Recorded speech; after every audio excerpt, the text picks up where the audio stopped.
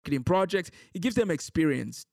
So clubs and societies we're taking registrations now. We'll be broadcasting the specific clubs and societies we have, but please stay tuned on that. So we're almost done. We're going to get down to the last segment, but I just wanted to mention that. Actually, there's last two segments for today.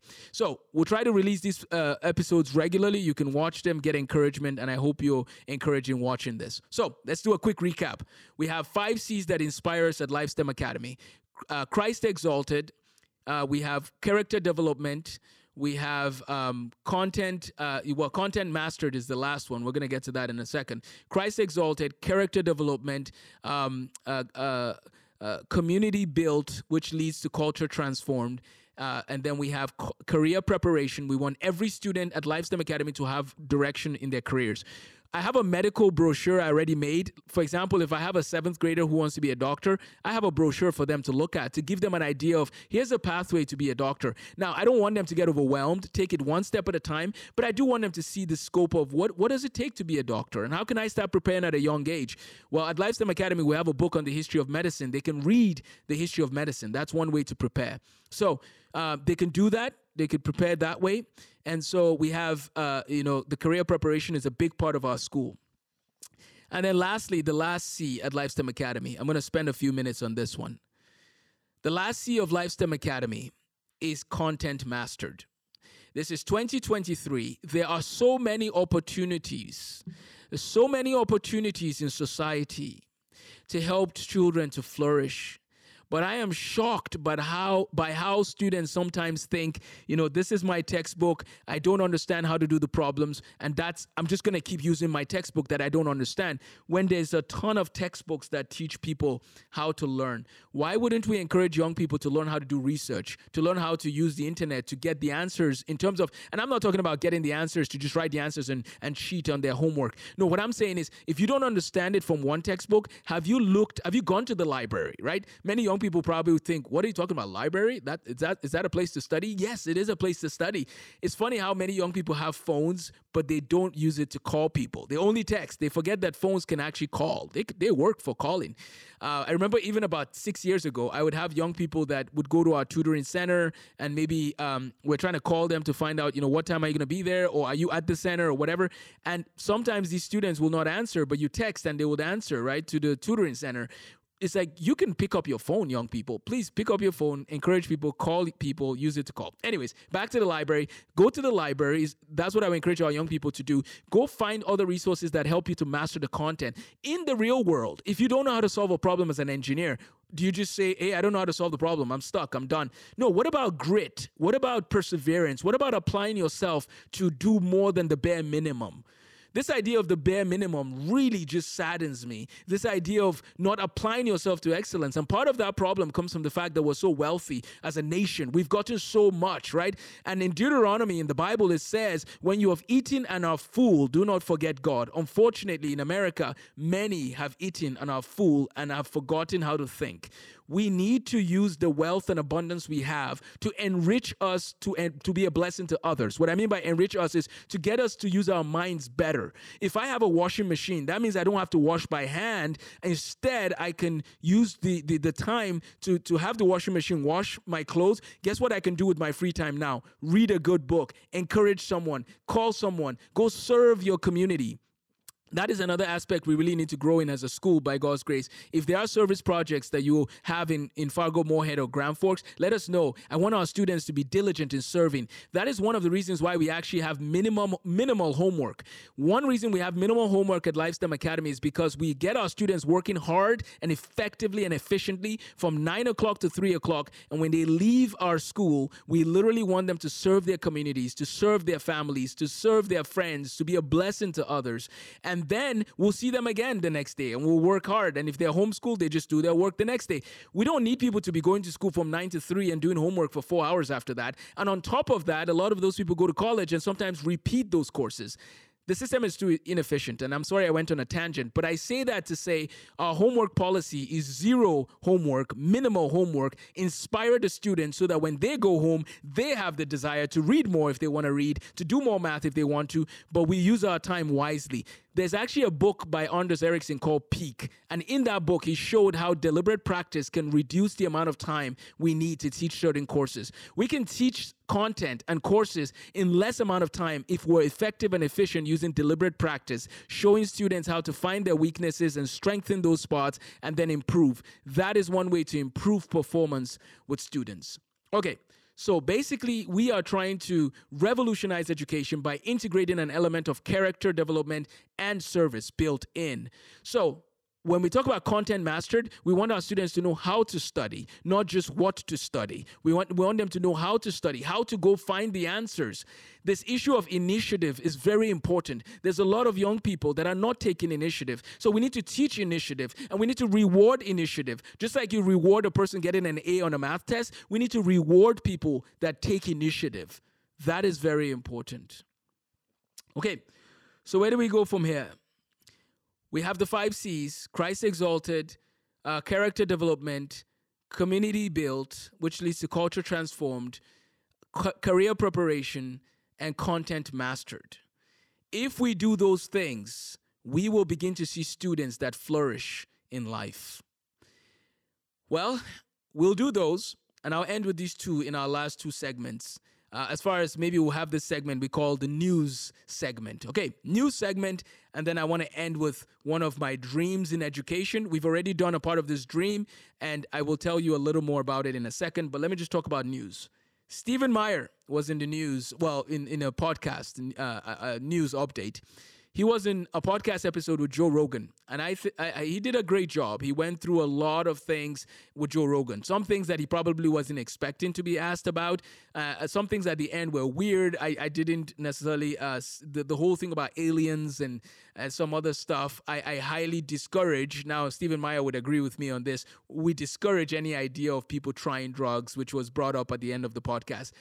Please stay away from drugs or psychedelics and so on. Please stay away from them. Seek to dive into the Word of God. Seek to grow in get a mentor and be encouraged in life. Do not go to drugs. That came up in the conversation at the end. But Stephen Meyer did a great job. I think it was a good win for intelligent design to be in the news, to be out there. My background, I am a medical physicist. That's my master's degree. I have a master's degree in medical physics and a master's degree in medical health physics. So I have 2 master's degrees. My bachelor's is in chemistry, and then I also have a minor in philosophy. Philosophy of science is the field that I've sort of focused on, read a lot in the philosophy of science. Stephen Meyer has a PhD from Cambridge University in the history and philosophy of science. He's written some very good books: Signature in the Cell, Darwin's Doubt, and The Return of the God Hypothesis. We'll do a dissection of The Return of the God Hypothesis. I believe that every scientist should learn the history and philosophy of science. That should be a requirement for every scientist. That will help them be well-rounded, well-grounded, and know how to think clearly about the limits of science, which is one thing that many scientists do not know, which is sad. So I think that it's a very important field. Stephen Meyer did a great job in that. I've done I just did 1 year of PhD work in chemistry. That's as far as I did in my education. But part of my dream or goal of getting a PhD in chemistry is so that I can start a college, which by God's grace is called Faraday Maxwell Institute of Technology. So the Faraday Maxwell Institute of Technology is a college that will come out of our K-12 program, because what we've done is we've actually condensed K-12 to K-10. So our 11th and 12th graders are really all college students, just like they do PSEO in Minnesota is a post-secondary education opportunity. We want our 11th and 12th graders at LifeSTEM to be college students, taking college courses in physics, math, chemistry, economics, business, and so on and so forth. So in order to give our 11th and 12th graders college credit, we need a college accredited program, and that's the Faraday Maxwell Institute of Technology, which I'm going to talk about as I wrap up. But Stephen Meyer, that interview was very good. You can find other talks he's done with Eric Metaxas, the author of Seven Men. Stephen Meyer was interviewed by Eric Metaxas. Great job there as well. I love Stephen Meyer. I love his humility. I have met Stephen Meyer, and I enjoyed my time just sitting down having lunch with him about 13 years ago. So I want to encourage you to read The Return of the God Hypothesis, to explore and discuss these topics that have to do with life, the origin of life, and so on. Let me say this, because I know some people are some people are against the whole intelligent design idea and so on and so forth. We're going to have an episode on that. I promise. We're going to talk a lot more on this topic.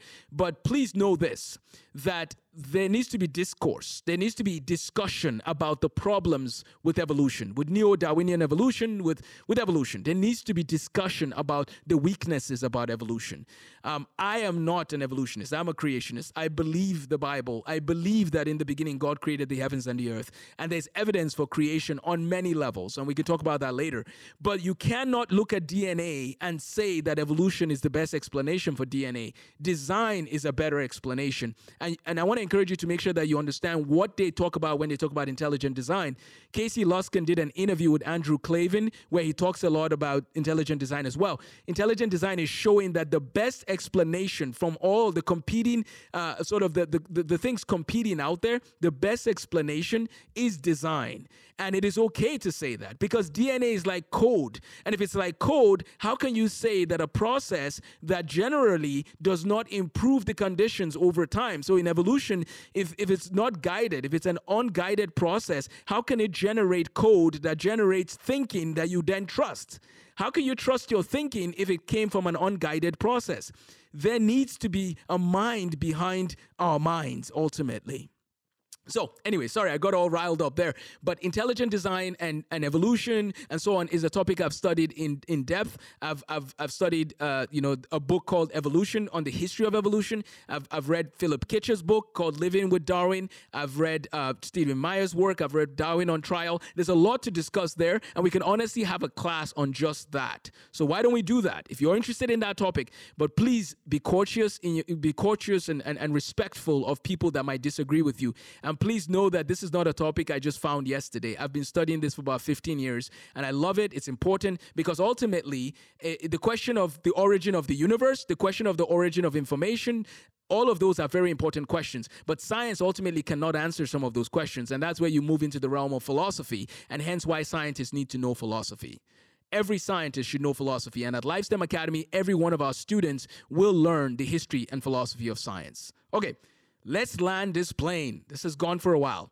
Why is our upper coursework, right? Because we teach calculus here. We teach calculus 2 through our online program. We teach advanced material with some of our tutors based in other states. Why do we call it Faraday Maxwell Institute of Technology? I'm going to end with this story. So when I was starting LifeSTEM Academy last year, I had this vision to go to Germany. And the reason why we wanted to go to Germany is because we wanted to study the 3 factors that influence the scientific revolution. What are these 3 factors? The first one was the printing press, which came about 1450 in Mainz, Germany. In Germany, we have this printing press that came, Johannes Gutenberg. So we get the printing press coming in about 1450. Now, remember, we've come through a season of, if you talk about world history, we have the Greeks about 400, 500 BC down to about, let's say, 200 BC. We have some work from Socrates, Plato, Aristotle. And then we have the coming of Christ, his death and resurrection. We have that happen. And then we have the Roman Empire. We have all that work happening there. We have the 500, 600, 700. We have the Islamic Empire come. And then we go into the Middle Ages. We have Oxford University starting at about 11 to 1200 AD. We're going along, and about 1450, about 1400s, we get the printing press. Boom. So we have the printing press here. That's 1450. In about 1517, in Germany also, we have this man called Martin Luther, right? And we talk about the 95 Theses, and you talk about the Reformation. We have the Reformation now, about early 1500s. And then we have this man called Nicholas Copernicus, who now is saying and showing the work that the sun is the center of the solar system and not the earth. And so we have the Copernican revolution happening. So that's happening around 1550 when his book comes out, but his work is done before that. In about 1500, we get, of course, the printing press had already come. We get the Reformation, and we get Copernicus. After Copernicus, we get a man named Galileo, and he comes along, and we're going to actually talk a little bit about Galileo in another video. But Galileo comes along, and he gives us more work in this field. He gives us a telescope. He does some great work. So Galileo comes, and we have amazing work from him. He dies in 1642, which is the year that Isaac Newton is born. Isaac Newton, by certain calendars, there's different calendar systems out there. We don't really care so much about talking about these calendar systems for other people, but when it comes to Isaac Newton, we talk about, based on this calendar, he was born in 1643. Based on this other calendar, he was born in 1642. Shows how important the guy is, right? We care about figuring out his birth by different calendar systems. In 1642, on Christmas Day, Isaac Newton is born. I believe he's a gift to the world. Some people might differ. Some people might be angry that he was born because they don't like calculus. Calculus is beautiful, but that's another day's topic. So our math program, Inspirational Mathematics, which you can order, is available, and you can order Inspirational Mathematics, and it has the work of Isaac Newton. It has the work of preparing you for calculus. It's a 3-volume course. Volume 1 is pre-algebra. Volume 2 is algebra 1 and algebra 2. Volume 3 is geometry and pre-calc. In 9 years of work, I've condensed the 9 years of work into 3 years to get people to calculus faster, so they can experience the beauty of calculus. So Isaac Newton comes along, and he basically takes the work that has come before him, and he establishes that more. People like Johannes Kepler had already come. Galileo, as I said, was there already. Copernicus. So we go from 1450 printing press, about 1450. We get the Reformation, and we get Galileo, Copernicus. We get the Copernican Revolution. Of course, there's some exploration that is already beginning to happen. And guess what? Here's what's interesting. After the 1600s now, we call it, around this time, we say the scientific revolution is happening, right? Well, what caused the scientific revolution? I believe part of it goes back to the work of some of these people I described, the printing press, the Reformation, and the work of Copernicus and Galileo. That is part of what gave us the scientific revolution. But it's very interesting because a lot of that goes back to Germany. A lot of that also goes back to the Bible, honestly, because the printing press, the first book is printed is the Bible. And if you think about it, in the Bible, it talks about certain things that if you do not know the Bible said those things, you probably wouldn't even go out to explore those things. And so I wanted to take my students to Germany to explore the path from the printing press to the Reformation. Where did that happen? And just explore the country of Germany. However, we just thought it would be best to take a step back. There was some tension going on in Europe at that time. Just with what was going on in Russia, Ukraine. And so we waited on that, and we went to England. And so we went to Oxford and Cambridge, which are some of the oldest universities in the world. We also went to Edinburgh, Scotland, which you can see right here. And in Edinburgh, Scotland, there's a man by the name of James Clerk Maxwell. James Clerk Maxwell is the greatest mathematical physicist, I would argue, in the 1800s. When you look at a lot of work that was done in the 1800s, we talk about the Maxwell-Boltzmann distribution, Maxwell-Boltzmann statistics. We talk about, all these things about who told us that light was electromagnetic radiation. James Clerk Maxwell. Now, who was James Clerk Maxwell? We're going to have a whole episode about him. What I will tell you, first of all, is I do have one of his books here. James Clerk Maxwell wrote the book called A Dynamical Theory of the Electromagnetic Field. And some of his work goes to the work of another man called Michael Faraday, who only had an 8th grade education, essentially. And Michael Faraday did an excellent job of applying himself to diligence. Why don't we talk more about Faraday and Maxwell in one of our episodes coming out soon? And please make sure you subscribe so you see more of these episodes. We're going to have these episodes on Spotify, iTunes, and also on YouTube. But James Clerk Maxwell and Michael Faraday built a wonderful relationship. We're actually going to be making a play at LifeSTEM Academy that goes over their lives and the work they did, which was amazing. One of the best relationships you can have of two scientists. And so James Clerk Maxwell comes along and he revolutionizes things. He does some great mathematics. He's publishing papers at 15, which we're going to encourage our students to do as well. Because back then, nobody really cared what a teenager was. Well, granted, actually, they used to tease Maxwell that he was weird, but I love Maxwell. He was a wonderful man. He was humble. He was very inspirational in many ways. He applied himself to excellence. He went to Cambridge University. He started the Cavendish Laboratory. He helped start the physics program there. He went back to Scotland to because his dad wasn't doing well, and just that's where he was from. He stayed there. And so when we went to Europe with our students, we visited James Clerk Maxwell's place. He was born in Edinburgh. We went to his home where he was born. We saw some of the works. Amazing stuff. You're going to be seeing some videos, you're going to be seeing some details about that. You can go on their website. So go on their website, James Clerk Maxwell Foundation in Scotland, and you'll see the details. He's a wonderful man to know. And that is part of why we name our college the Faraday Maxwell Institute of Technology, because we want to raise humble scientists who study philosophy and apply themselves to excellence, and we want to guide them along the way. But even though it's called the Faraday Maxwell Institute of Technology, we also have economics, we have business, we have marketing, we have management. We have a lot of those things built in to our education at Faraday Maxwell Institute of Technology. So, in conclusion, where do we land this plane?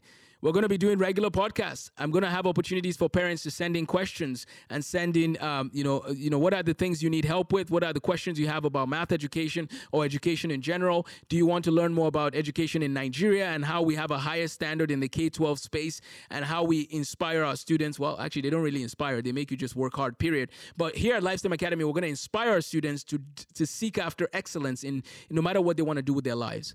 And so I hope this was an encouraging episode to get you going and in seeking excellence in education, which is what this is about. This podcast, Excellence in Education, will be housed on Spotify and also on my Living Sensibly YouTube page. So please go to YouTube and subscribe if you don't mind. And please, if you want to support any of the work that we're doing in education, feel free to reach out. You can support us online. You can send a check to P.O. Box 24, Horace, North Dakota, to support scholarships and different things. Next year, we're going to Germany, God willing, Germany, Switzerland, and hopefully sneak into Austria for a second and to learn some things there as well. Vienna is one of the spots we would love to visit. But that was a lot to chew on. Thank you for watching this and giving me a chance to launch this episode with you. This is our first episode in the Excellence in Education podcast. I hope you have been blessed. Take care, and God bless you as you seek to flourish and bless others. Have a wonderful week.